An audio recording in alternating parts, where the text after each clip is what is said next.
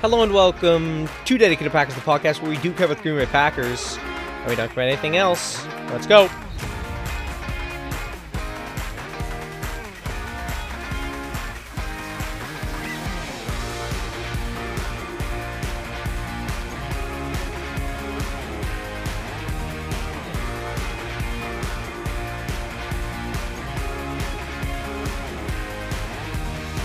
All right, hello and welcome back to Dedicated Packers. It is Sunday, January 7th. I am recording this about 5 hours after the game at Lambeau Field finished between the Packers and the Bears. I'm recording this in my grandpa's car after we drove back to Chicago from Green Bay after that game. And man, what a game it was. Before I jump into the game, I want to say, first of all, thank you, Grandpa, for lending me your car. Thank you, Grandpa, for coming to the game. You made it 20 times more awesome. If you're listening out there, I love you. It was awesome having you there. Dad, you're listening. Awesome having you there too.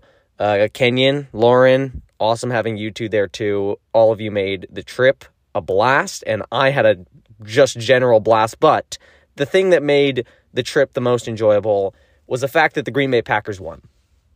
And that is the most important thing. Well, I'm not going to say the Packers are more important than family, but, you know, maybe it doesn't need to be said. Let's talk about the game. So, before the game, a little bit of news, a lot of news, actually, on the inactives front. The Packers had a long injury report going into the game, and some of it was cleared up, some of it was not. So, Luke Musgrave, and Emmanuel Wilson were both activated off of IR before the game on Saturday. David Long Jr. was released, and Rudy Ford moved to the IR. So, Luke Musgrave, Emmanuel Wilson were back, and the corresponding moves had to be that David Long Jr., cornerback, was released, and Rudy Ford went to the IR. Additionally, on Saturday, we learned that Grant Dubose was elevated. His elevation adds depth to that receiver room, and as we'll talk about, I guess, right now, his elevation was probably mostly due to the fact that they expected Christian Watson not to play. And everyone was pretty shocked about Christian Watson being inactive. So, spoiler alert, he wasn't active. By the way, if you feel like I'm shivering, I am shivering. I probably should have brought a jacket out here. It's pretty cold. But we're going to fight through this, just like the Packers fought through that game. It's not shocking to me that Christian was inactive. It seemed like, to most people, I guess it seemed like a sure thing that he was going to play. He practiced on Wednesday and Thursday, didn't practice on Friday, but Matt LaFleur said that was part of the plan. They felt like the best chance of having him play Sunday would be, or the best path to having him play Sunday would be having him rest on Friday. So he didn't practice on Friday, but practiced Wednesday, Thursday. Everyone seemed like they thought he was going to play. I was never so sure, because the last time we saw this was back in week 3 with a hamstring injury. Watson practiced, I want to say Wednesday, didn't practice Thursday, and then practiced Friday. And then he was held out of the New Orleans game. So I wasn't super shocked that he was held out of this game. Now, the good news for us going into the game against Dallas, who, spoiler alert, they are going to be playing this weekend, that we already know, so they're going to be going to Dallas in the playoffs after an incredible win today. The good news is, back in week 3, after Watson was held out of the New Orleans game in week 3, they went into, just 4 days later, a Thursday night game against Detroit in week 4. Watson did play in that game. So it does, if I had to guess, I would guess he suits up for Dallas. That's what it seems like anyway. Other sort of inactive injury news that we got before the game: Dontavian Wicks, active. Jaden Reed, active. Luke Musgrave, active. Elton Jenkins, active. Preston Smith, active. And Emmanuel Wilson, active. All of those guys would suit up, which was awesome, and the Packers really needed all those guys. So, let's just jump into the game right now. Quick summary of the game. The Packers are going to the freaking playoffs. Let's go. Woo! Close game. 17-19, low-scoring game. The Packers' offense had a bunch of success, and the scoreboard would not indicate that. I think 17 points, with the way that Packers' offense played, 17 points is the bare minimum of points they could have. I don't know how you could go 6 drives getting to the 50-yard line or further and only put up 17 points. So, Packers' offense had tremendous success despite only putting up 17, but the defense, they played their part. Man, did they play their part. One heck of a job from the defense. Holding any team to 9 points is one hell of an accomplishment in the D. From the front to the back end to, I'm going to say it, Joe Barry, the D played damn well today. It's got to be said. Okay, let's jump into notable plays. So, as I'm noticing tends to be the case, most of the notable plays end up being pretty negative. So, regardless, we're going to have to get through it, listen to my negative notable plays, and then we can talk about all of the positives. So, the negative in the notable plays, first was the Anders missed field goal. So the Bears have the first drive of the game. They go down, kick a field goal. Packers, they get the next drive. What do? They go down, get into field goal territory. Romeo Doubs just drops a touchdown. It's tough to call it a drop. It was a very, very tough catch, but goes up, almost makes a catch on a great throw from Jordan Love, has the ball, but it just gets jarred loose as he hits the ground. So Packers stall. Anders goes out for the field goal after, on the next play, Jordan Love gets sacked, actually, which was tough, probably knocked. I will say, if Jordan Love doesn't get sacked there, Anders probably hits the field goal. But regardless, Jordan Love gets sacked, then Anders goes out there and misses a field goal. It's not that notable, but I just thought it was worth mentioning because we're going to talk about Anders after the notable plays. Second notable play, Packers couldn't get a field goal before half, and I just want to talk about how egregious the entire clock management was at the end of the first half, and funnily enough, it seems to be a theme with these Shanahan coaches. So what happened was the Bears got the ball towards the end of the half, not quite at the end, and they end up stalling. They end up, I believe, kicking a field goal at the end of the half. What happens right before they kick the field goal is Justin Field gets sacked to end their drive, and Matt doesn't call a timeout at that point, which resulted in 40 seconds of clock being burned. It burnt a ton of time. So first of all, I think Matt should have called a timeout there. Then, regardless, Packers get the ball. They start driving, but they start driving while unnecessarily, I might add, wasting time. First of all, Tucker Kraft had one play where he should have gotten out of bounds and instead decided to cut up field. Yeah, he got an extra 6-7 yards, but Matt LaFleur had to burn a timeout because of him. Another play where Tucker Kraft tried to get out of bounds and couldn't quite get out of bounds, got tackled inbounds.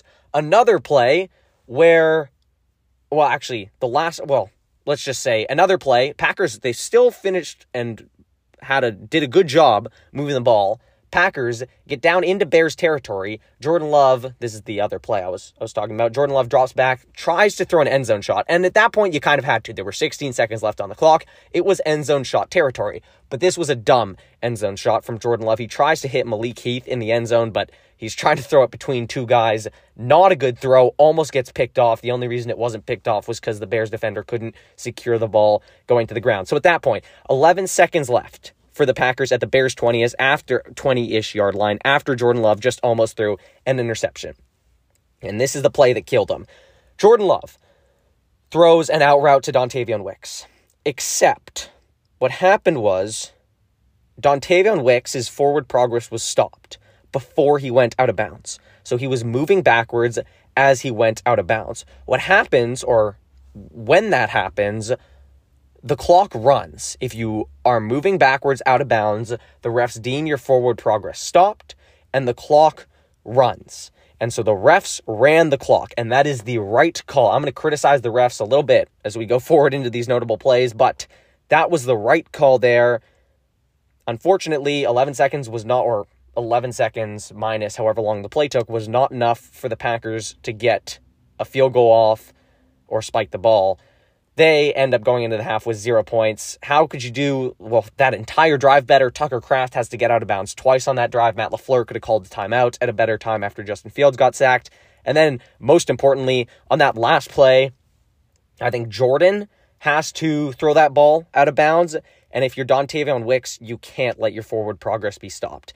That being said, I do think that out to Dontavion Wicks is probably the least egregious play. Well, not the least egregious play of that drive in general, but of the plays that people are criticizing from a time management standpoint, that is probably the least egregious. So I just think that entire drive was a disaster show and a complete display of what not to do. Other notable plays, the Jordan Love fumble. Now, following a defensive stop, the offense is driving. They were up, I think they were still up. No, they weren't up. They were up 14-6 at that point. And the offense gets the ball. They have a chance to really put some real pressure on the Bears. Third quarter coming to an end. Packers can go down, score a touchdown. And the offense is driving. They get to midfield. Then Jordan Love takes I think it was an RPO, and he pulls the ball back on the RPO, and I think he was looking for some sort of screen or a quick slant or something from a receiver, but nobody ran the route there. So Jordan kind of thinks, uh-oh, what am I going to do? What he ends up doing is seeing an opening on the right side of the field. So, naturally, he takes the opening. He tucks the ball. He starts to run. But what Jordan Love has a kind of bad habit of doing is instead of just getting to the sideline, is angling towards the sideline, but then putting his foot in the ground, cutting up inside defenders, and getting upfield. And that worked great on 4th and 1 against the Saints back in week 3 against Demario Davis, where you're on the 1-yard line. You're not really going to fumble. But he fumbled with this cutback maneuver against the Giants, and he fumbled against the Bears. He tries to cut back, gets chased down from behind, the ball gets knocked out, and the Bears recover. Honestly, I'm just really, really, really happy that play didn't end up costing them. And all I'm going to say, if you're Jordan Love, if you really want to cut back, put two hands on the football.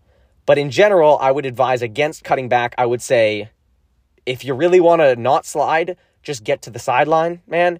And if you really, if you really want to run that ball in general, just slide. Slide would be the biggest piece of advice I can give to Jordan. Slide or put two hands on that football, because those fumbles cannot keep happening. We've seen it twice now this year. Don't do that. You can't do that, Jordan. So that was another play I wanted to mention. Another play I wanted to mention was a DJ Moore catch. It was, I think it was 3rd down. It might have been 4th down, but I'm pretty sure it was 3rd down. And what happened was, you might notice I'm recording this after the game.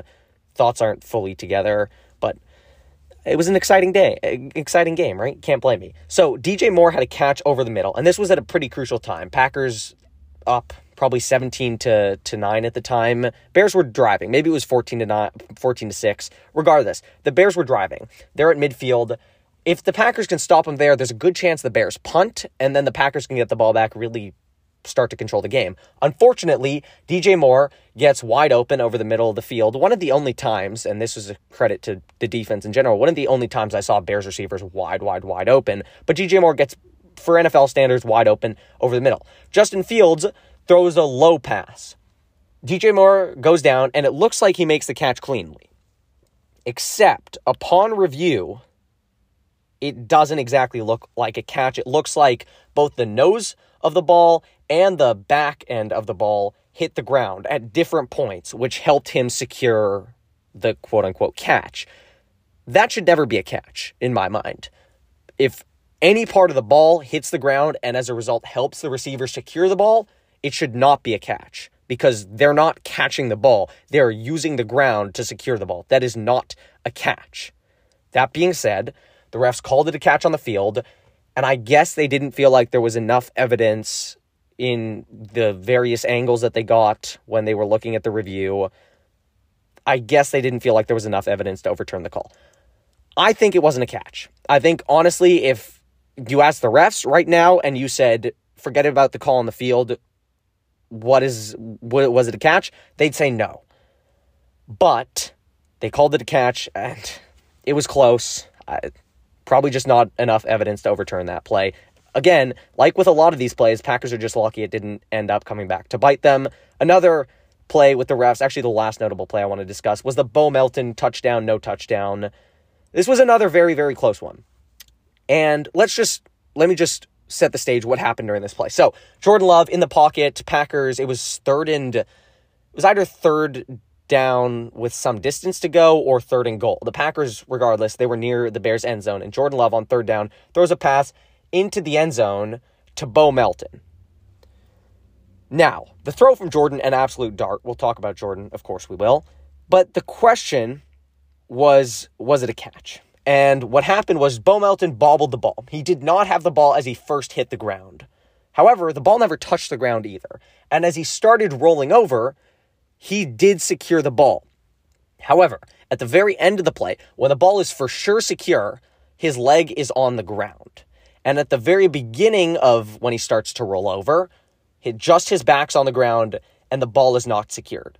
So the question is, at which point in his roll did he secure the ball? If he secured the ball at a point in his roll where none of his body is touching out of bounds, the only parts of his body are touching inbounds, then it is a catch and a touchdown. If the refs rule he secured the ball at a point in his roll where part of his body was touching out of bounds, then it is not a touchdown. It is an incomplete pass. This, in the end, is another call that I thought the refs got wrong, because I thought in the middle of his roll, there was definitely an argument to be made that he secured the ball, at which point only his back was touching the inbounds area of the field and nothing was touching out of bounds. So in my mind, that should be a catch. And what's especially weird is initially they ruled it incomplete on the field. Refs got together, talked a little bit, then they ruled it a touchdown. So the official ruling on the field was a touchdown. I felt like it's a catch in general, but I definitely do not feel like there was enough evidence to claim that he didn't have the ball secured before he touched out of bounds. Apparently, the refs did feel like there was enough evidence to claim that, because they decided to overturn the call it incomplete. Yeah, I disagrry with this call again. This call I disagree with, the Bo Melton touchdown, that is. I disagree with the DJ Moore catch. Those were two egregious plays from the ref that I disagreed with. And in general, I don't think the refs were very good today. I think on the whole, some of their calls, including the one that I didn't even discuss, which was a garbage fourth down spot where the Bears tried to do a QB sneak on fourth down, and from my vantage point, were totally short. Yet, the refs gave them a gorgeous spot. They were so generous to the Bears with that spot, and somehow managed to give them a first down. Whatever. I think there were a lot of ticky-tack calls from the refs today, and I did think it was overall bad. And I mean, it's not shocking when Carl Cheffers is the crew leader for the refs. Not shocking that the calls were bad.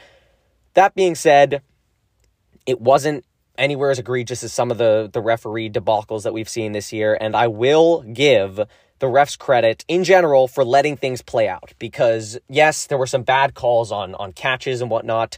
To be fair, nobody really knows what a catch is, but the refs did do a good job. They didn't call too much PI. I don't think they called any PI at all. They called holding only a couple of times, I think both times on the Bears, and they didn't even call personal fouls on either side, despite some plays where other refereeing crews would have called personal fouls. So luckily, Green Bay survived these notable plays that I wanted to mention. Now, let's get into the more fun stuff. Notable play. Well, actually, sorry. My first notable player is not so fun. It's Anders Carlson. And I just want to say about Anders, there is no reason for the Packers to keep trusting Anders. Actually, scratch that. There is a reason for them to keep trusting Anders, and that is that they have no other great options. That is why he will continue to kick for the Packers this season. But after this season, competition had better frickin' ramp up in training camp, because there is no way that Anders Carlson should just be given the job out of camp next year. They are very lucky he didn't cost them today. They're very lucky he hasn't costed them in other games this season. And you could argue in that Pittsburgh game, I definitely think you could make the case that he did cost them. So, Anders Carlson, I'm not going to say anything about cutting him. Kickers take some time, whatever. But there should be competition, and not just cute competition where they don't draft a kicker, where they bring in some scrub from the XFL and say, hey, kick with Anders, let's see who wins. No, there should be real, legitimate competition where Anders is going out and having to fight for his job every single day in training camp. That's where I'm at. You can't trust him. That being said, okay, now let's actually move on to the positives. I promise we're going to talk about positives. So let's talk about 3 receivers. I have 3 notable players that are receivers. Their names, Dontavion Wicks, Jayden Reed, and Bo Melton. And I'm going to start with Dontavion Wicks, because this was the Dontavion Wicks show.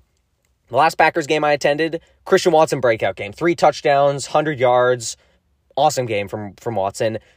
This game, Wicks said, let me try to match that. He didn't quite put up 2 touchdowns, something like 61 yards on 6 catches, but man, how sweet those catches were. First of all, obviously, had the 2 touchdowns. The first one, nice little route. I haven't gone back and watched the game yet. Again, I'm recording this just as soon as I got back from the drive home from Green Bay. So I haven't rewatched the game yet, But Wicks got a lot of separation on that crosser. I'm assuming he did something well. Caught a touchdown there. Second, so let's assume he created some nice separation there. That is one aspect of Wicks' game that I love. Actually, my favorite aspect of his game. It's his ability to create easy, fluid separation. His second touchdown shows sort of a second part of Wicks' game that I really, really like. It was his release off of a slant, quick slant. So nice release. He has an awesome release. Gets quick separation on the release, catches the ball, and then drives his way forward, powers his way forward into the end zone for a touchdown. Boom. 2 catches, 2 touchdowns there for Wicks. But the most impressive play to me wasn't one where he, had this ridiculous route and had this guy totally lost. It was a screen pass where Jordan Love swung it out, and the Bears had it pretty well defended. They had a defender. I think it was Eddie Jackson. It might have been Jaquan Brisker. Anyway, they had a defender wide open in open space, ready to tackle Wicks. Defender versus Wicks, one-on-one. Wicks sent that defender, into freaking orbit. The stuff Dontavian Wicks did to that defender's ankles is too gruesome for any television show to show, because holy cow, ankles snatched. Dontavian Wicks sent that defender flying, and that wasn't some lazy linebacker. That was a cornerback or safety that Wicks sent flying. Then, so after he juked out that guy, goes out, jukes out another linebacker. I think it was Tremaine, I don't know whether it's Tremaine or Terrell Edmonds on the Bears, but he juked out one of the Edmonds brothers, sent him flying, and then unfortunately got chased down by a lineman, but not before he turned what should have been a gain of, -1 into a gain of 9 yards. Dontavian Wicks, I can't say enough good about this guy. He truly is a pure receiver, and of course, he can always improve. He has ways to improve. His hands weren't awesome this year. He fumbled a couple of times. Separation can always get better. But if you want to see how to be a top receiver who isn't a top athlete, you want to say, I don't have elite speed. I don't have, the best technically athlete testing time or RAS score or whatever. You want to say, how can I be an elite receiver? Go watch Davante Adams and go watch Dontavian Wicks. And I'm sure there are other names that I can throw in there, but these two Packers, Davante Adams and Dontavian Wicks, they move so freaking well. And I love Dontavian Wicks. He's got to be in the conversation for the biggest steal of the year in this draft. Getting a receiver this good in the 5th round, Goody, you sweet son of a gun. You did it again. Puka Nacua is definitely up there too. He's looked awesome this year, but Dontavian Wicks, what a freaking find. What a freaking find for Brian Gutekunst. Other notable player, another receiver, Jayden Reed. All right, let's talk about Jayden. Jayden, officially the second Packers receiver this season to go for over 100 yards in a game. He had 112 yards on 4 receptions. Those 4 receptions were pretty massive too. His last reception came at the end of the game, which was an incredible, incredible catch and in a very big moment. So it was 3rd down. Packers were backed up. At this point, just under 6 minutes left, just over 5 minutes left. And the Packers, they're trying to go down and ice this game. They're up 17-9, doing whatever they can, trying to do whatever they can to go down and ice this game. They're backed up. 3rd and 3, 3rd and 4. Jordan Love drops back to pass, hits Jayden Reed over the middle, and Jayden does an awesome job. This play perfectly exhibits one of the things I love about Jayden. It's his receiver ability to hang on to the ball. He gets absolutely smoked. Just smoked. But he holds onto the ball, picks up the 1st down, and the Packers are able to move the chains there. A gorgeous play from Jayden Reed. Creates separation and then endures a massive hit, hangs onto the ball. Another play from Jayden that I loved, his 59-yard reception. What a play this one was. Jayden, he wasn't even supposed to be part of the progression, according to Matt LaFleur. Stuttering on my P's there. After the game, Matt LaFleur said Jayden Reed wasn't even supposed to be a part of this play, but Jordan Love rolls out to his left. Jayden and Jordan just kind of on the same page. Jordan flips his hips, hits Jayden down the sideline, and Jayden does the rest, cuts diagonally across the field, takes it for a 59-yard gain, sets the Packers up single-handedly. Jayden Reed, and with Jordan Love, of course, but more or less single-handedly, Jayden Reed sets the Packers up in field goal range. He's the prototypical elite athlete who can catch at the receiver spot. He doesn't quite have the top end speed of Christian Watson or Bo Melton, for that matter. He's a step down, if maybe he's half a step down, because he can fly too, but doesn't quite have that top tier Tyreek Hill level speed. Yet still, you add his speed to his more receiver-esque traits, by which I mean the little nuances in his routes that he uses to create separation, or his incredible hands, incredible ability to control his body. You saw it in the toe tap versus Tampa, hang on through contact.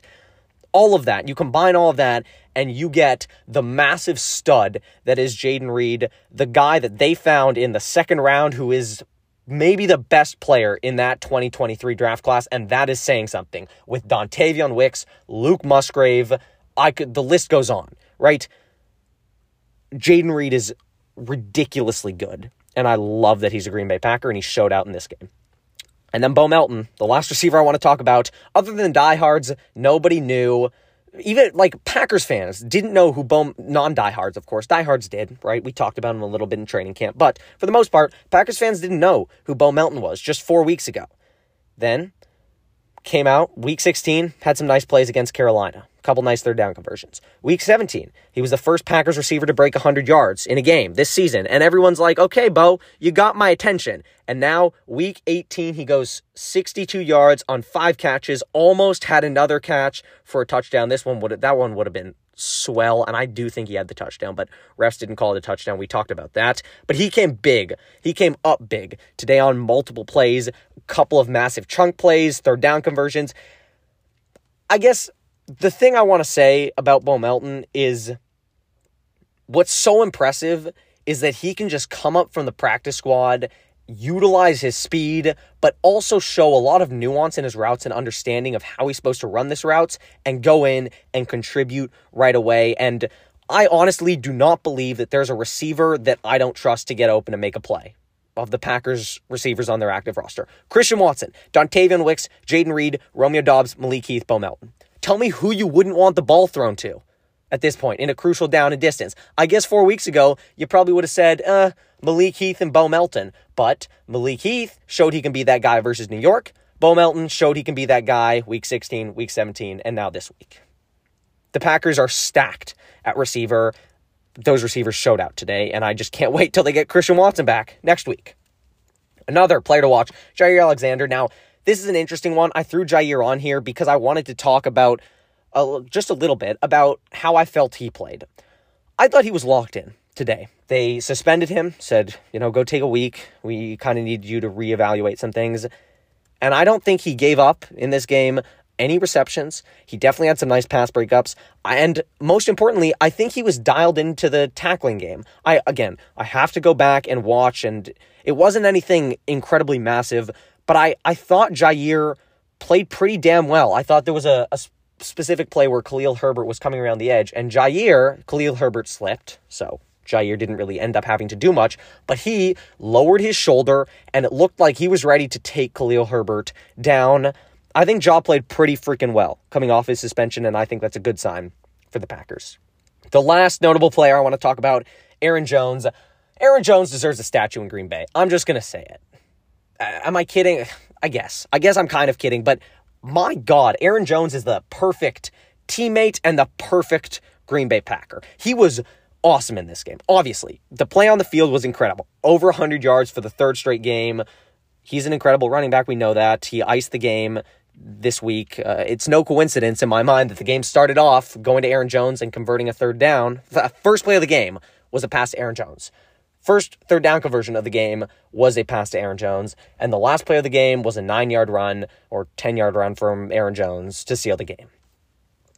No question, he's good on the field. But watching him on the sideline, watching how he's always hyping up guys, you saw it back in week 9 where Dontavion Wicks fumbles, Aaron Jones goes right over to him, and Dontavion Wicks, who's hanging his head, gets his head lifted by Aaron Jones. Aaron Jones goes over to him, looks at him, Dontavion Wicks hanging his head, and Aaron Jones lifts it up for him, looks at him, says, hey, you're good, you're fine, don't lose anything.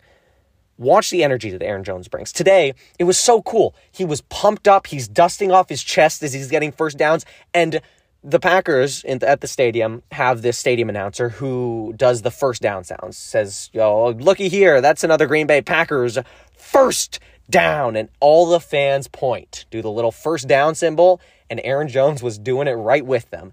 That's another Green Bay Packers. Fans point, Aaron Jones points, first down. He is the symbol of the Packers. He is the guy that I want to be on the Green Bay Packers forever.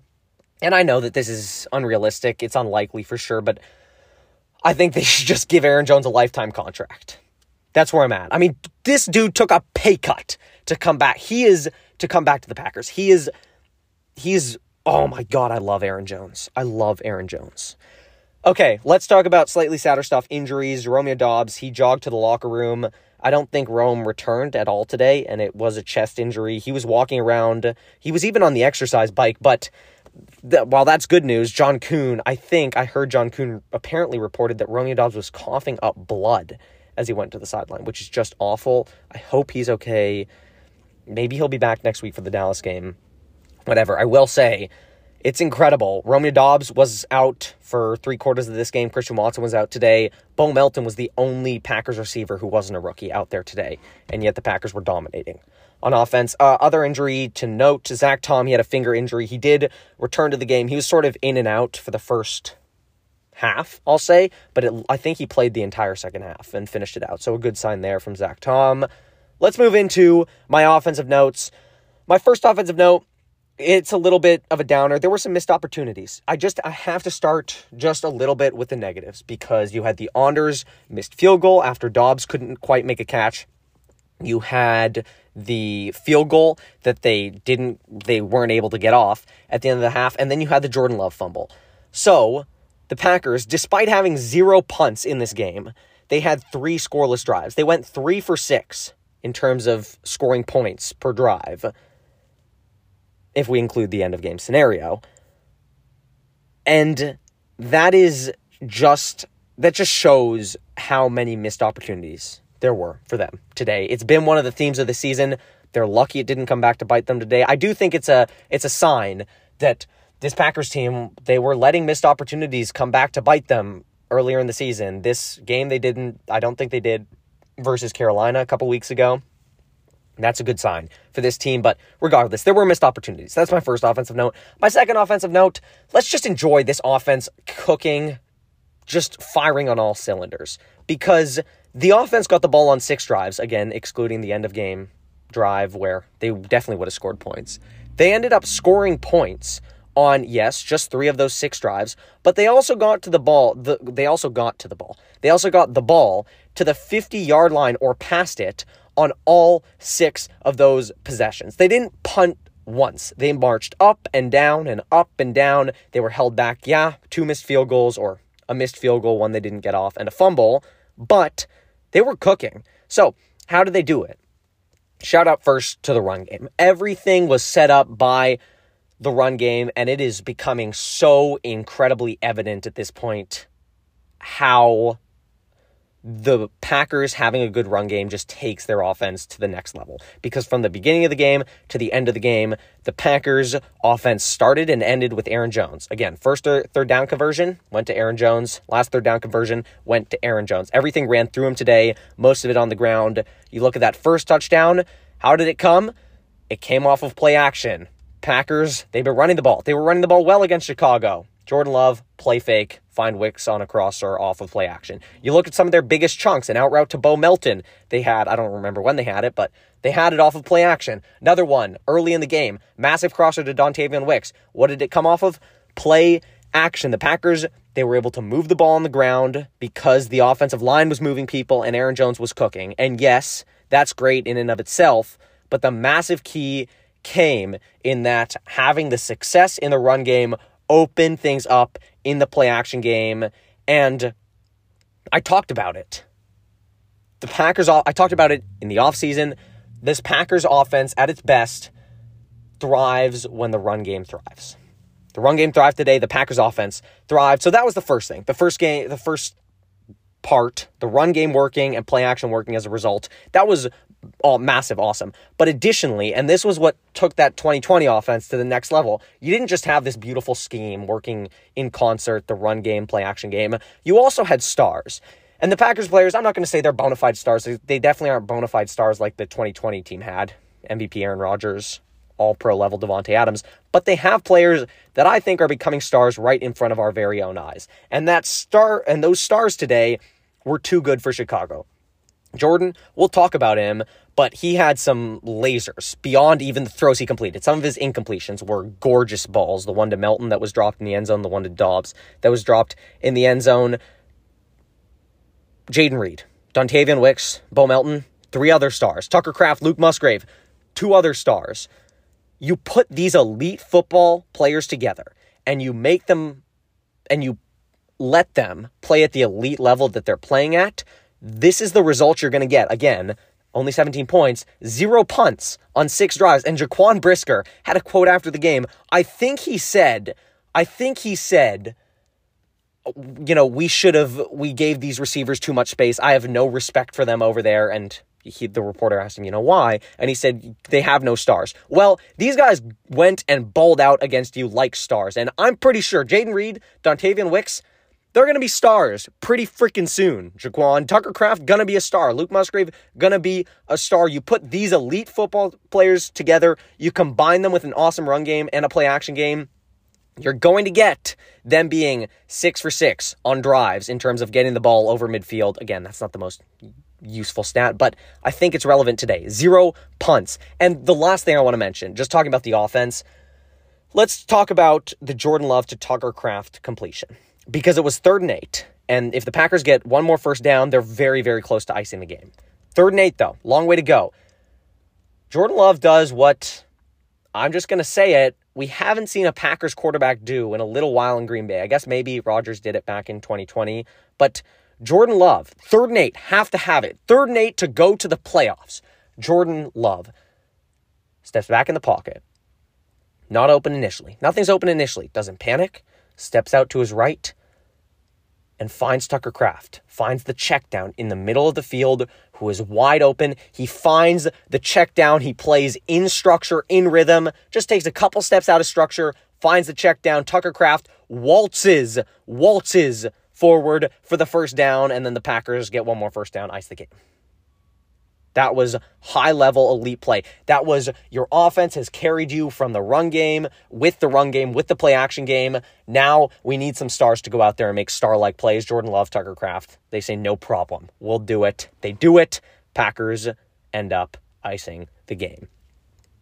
Okay, let's talk about the defense a little bit. The first defensive guy I kind of have to talk about, and I'm sorry, it's Joe Barry. Yes, I'm crediting Joe Barry because Joe Barry didn't screw around this game, and everything we've criticized Joe for doing, he didn't do. He just didn't do it. He didn't play his cornerbacks 10 yards off. Instead, played press coverage on the appropriate downs and distances. 3rd and 6 or shorter, he was actually playing press coverage. I was shocked. Jair pressing, Keyshawn pressing, Carrington Valentine pressing. It was awesome. He also didn't let Justin Fields run wild like he let Justin Herbert run wild. He was putting a quarterback spy, usually Quay, in there on a lot of plays. And Quay did an awesome job of sticking with Justin, and he didn't let Justin Fields destroy them. And then, even more shockingly, Joe Barry actually brought pressure. He brought some blitzes. He sent Quay at the quarterback a couple of times. This, all around, was a very impressive day from Joe Barry. And let's make something clear here. I still want Joe gone. It's absurd that it's taken this long to get the defense to play competently, and it's taken this long for him to adjust. That is ridiculous. The Packers should be looking for new defensive coordinators, no doubt in my mind. But he adjusted. He adjusted in this game. He adjusted going into this game, and it worked. And just for this game alone, Joe Barry was a big reason they won this football game. He is just a bigger reason that they won this football game as most of the guys on offense. Shout out to Joe Barry. Second, guys I want to credit, the players. We credited Joe. I'm going to credit Joe. He deserves credit. But the defensive players deserve just as much credit, every single one of them. Looking at the secondary, there were a couple of plays that could have been better from Carrington Valentine, Darnell Savage. Carrington just missed an interception. But it was a pretty freaking good day from the secondary on the whole. Jair talked about him. He looked good. I don't think he allowed any completions. Carrington Valentine, he had some awesome PBUs, including the near interception. Would have liked to see him grab that for an interception, but regardless, Jonathan Owens, he was flying around. It looked fun. It looked like this Packers secondary was playing with energy. The players were playing very well, and that was awesome. But the biggest thing I want to talk about with this defense is that defensive front. Packers got 5 sacks. 2 of them coming at massive times. One with Devontae Wyatt that knocked Chicago out of field goal range. Another one, I can't remember. It was actually back-to-back sacks. It was first, I want to say Kenny Clark. Maybe it was Quay Walker getting the first sack, knocking them into second and long. And then Carl Brooks getting another sack, knocking them into third and very long, at which point they threw an incomplete pass, had to go out and punt instead of being in field goal range. It is very difficult to overstate how important knocking the Chicago Bears out of field goal range twice was in a game that was an 8-point game. They hit those 2 field goals, it's a 6-point game, and who knows what else goes wrong. The defensive front, 5 sacks. Carl Brooks, Lucas Van Ness, Kenny Clark, Devontae Wyatt, Quay Walker, they each had a sack. They played awesome. Rashawn Gary, he wreaked havoc too off of the edge, aside from his brutal offside penalty. I thought he played pretty well. And then Preston Smith, he looked awesome too. This defensive front is, honestly, in my mind, if you said what was the reason the Green Bay Packers won this football game, it was the defensive front. Because the defensive front, and I said it back in the Thanksgiving episode, I said when this defensive front plays well, Joe Barry's defense plays well. Well, guess what? The defensive front played well. Joe Barry's defense played well. In my mind, they're the biggest reason that Green Bay won. The defensive front playing well, players playing well. It's not shocking that they played so well and Joe Barry's defense looked so good. All right, with that, let's move into my players to watch. My first player to watch is Quay Walker. It's a win here for me. I thought Quay played his ass off. I was drawn to him in the stadium. I felt like I was watching him play after play after play because he did yeoman's work in there, spying on fields, shutting down the passing game in the middle of the field. There was one play, a long play to DJ Moore, where he was taken advantage of, but that was through no fault of his own. He was left on an island in zone coverage against DJ Moore. Kind of nothing he could do there, right? They ran a crossing play, beat him. Tip your cap to them. Additionally, he had 1 tackle for loss, had 1 sack, led the team in tackles with 6. I thought Quay played a hell of a game. So that'll move me to, I think, 11-22 on the season in players to watch there. My second player to watch, technically the guy I selected first as my player to watch, but the guy I want to end this episode with, Jordan freaking Love. Jordan Love. And at some point, you got to ask, what more can I say about Jordan Love? Because if we just want to look at this purely from a stats standpoint, we could do this. He, in this game, went 27 for 32, which is over an 84 completion percentage. He had 316 yards, his second game over 300 yards this season. He had 2 touchdowns, though he probably should have had 4. And he had a 128.6 passer rating.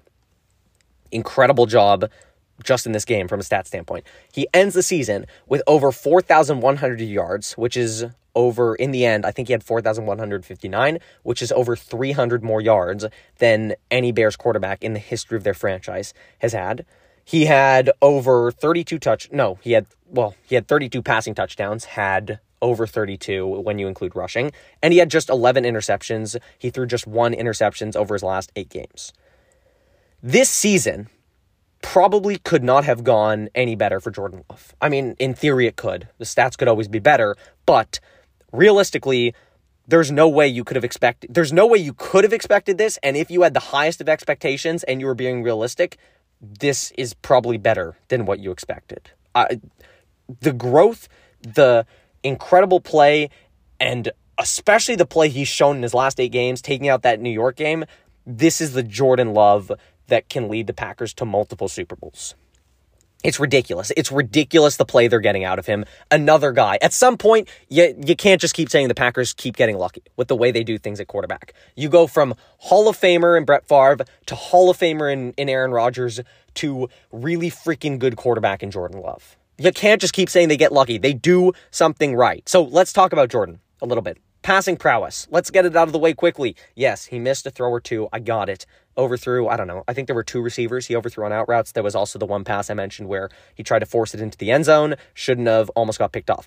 Other than that, he was pinpoint accurate. I don't think he really missed any other throws. And he definitely had some ridiculously impressive throws. There was the drop touchdown to Melton. That was maybe his best throw of the game. An absolute seed into a tiny, tiny, tiny window. Had the throw to Dobbs early in the game. Another drop throw that was one of his best of the game. And then from a pure playmaking standpoint, he had that 59-yarder to Jayden Reed, which was the perfect encapsulation of what he brings when things break down. Rolling to his left, Jayden Reed, not in the play, not supposed to be in the play. Regardless, Jordan flips his hips, finds Reed up the sideline, and Reed, who wasn't even supposed to be involved, does the rest, gets the Packers into field goal range. Those two connecting single-handedly. The biggest play of the game, another playmaking play, though, was that 3rd and 8 that I talked about. Jordan, again, playoffs on the line. Gets out of the pocket, calm, cool, collected, across his body, finds a check down, Tucker Kraft, waltzes forward, first down, Packers. Pretty much game over. Game over after they get the next 3rd down or 1st down, whatever. That's awesome. Everything he brought from a passing standpoint was awesome. But the most impressive thing I've seen from Jordan this season is his complete mastery of the offense. And it didn't start out at this level. He started out as a good quarterback who knows how to operate this offense. But it's at a level now that you'd expect from a seasoned NFL veteran if they're 5, 6, 7 years into an NFL offense. I mean, Jordan has completely taken the reins, and you see it with how smoothly he's operating. He's making all of the right checks. He's making all of the right reads. Hell, even the play where he fumbled, right? I'm pretty sure he made the right read on that play still. I'm pretty sure he made the right read, and there was supposed to be a guy open on a screen, and yet the receiver didn't run the right route, so he had to pull it, ended up fumbling. He still has a few areas to grow. Fumble's one of them. Sliding is one of them. But good Lord, Jordan's stats this season have easily been Pro Bowl worthy. He should be in the Pro Bowl. He's played like a top 5 quarterback in the NFL, and I don't think this is telling tales out of school really since week 12 against Detroit. He's the future of the franchise. He is operating this offense at a ridiculously high level with such complete control and mastery that it is difficult not to think about what Aaron Rodgers brought and how similar it feels like Jordan Love's experience is playing into this. How similarly it feels like Jordan Love's experience is playing into this offense's success. That's the better way of saying what I was going to say. He deserves to get paid. He's the dude in Green Bay. He's going to get paid. My God, does he deserve it? And it feels so good. For Packers fans that have been there since day one, said, give Jordan a chance. I believe in Jordan. My freaking God, does it feel good? Does it feel good to have Jordan playing like this?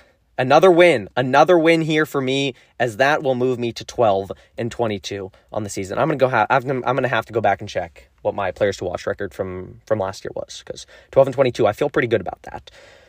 Anyway, that's what I have for you in this game. I know it was a long thing. I didn't do any editing in this episode. This is just a full 50-minute clip of me talking, so I hope you enjoyed it. Again, recording this on my phone, that's why the audio is a little bit bad. Recording this in Grandpa's car. Love you, Grandpa. Yeah, hell of a game. Overall, what a game. Packers are playoff bound. It makes me so happy. They did what the 2022 team couldn't do. We'll see you guys on Wednesday when we get to discuss the Dallas game. They're going to Jerry World in Dallas to play the Cowboys. I will say, they're playing with house money now. This season is a 100% success. Whatever happens in the playoffs, they're 9-8 with a playoff berth.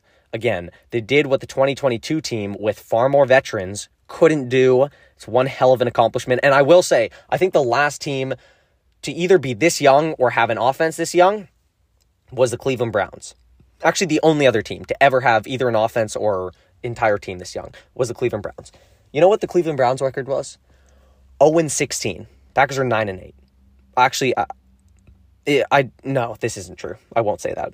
Anyway, I was going to say I think Joe Barry was the coordinator for the Cleveland Browns when they went 0-16, but I don't think that's true. He was the coordinator for the 0-16 Lions. Anyway, I guess the best, most fitting way to end this is just by saying that it's impossible to give too much credit.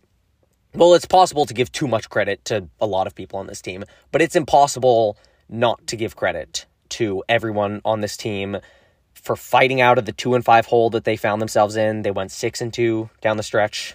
Credit to everyone, from Jonathan Owens to Darnell Savage to Rudy Ford to Carrington Valentine to Corey Ballantyne to Jair Alexander to Quay Walker to Devondre Campbell to Isaiah McDuffie to Kenny Clark to Devontae Wyatt to TJ Slayton to Preston Smith to Rashawn Gary to Rasheed Walker to Josh Nyman to Elton Jenkins to Josh Myers to John Rennie Jr. to Sean Ryan to Zach Tom Bombadil to Luke Musgrave, to Josiah DeGuara, to Tucker Kraft, to Ben Sims, to Jaden Reed, to Christian Watson, the GOAT, to Dontavian Wicks, my beautiful throw to Wicks, move the stick separator, to Romeo Dobbs, hopefully he's okay, to Malik Heath, to Bo Melton, to Aaron Jones, Packers legend, ultimate Packer guy, to A.J. Dillon, Quadzilla, to Emmanuel Wilson, to Patrick Taylor, to Adam Stenovich, OC, gonna give him shit when the offense isn't working, better give him his praise when it is.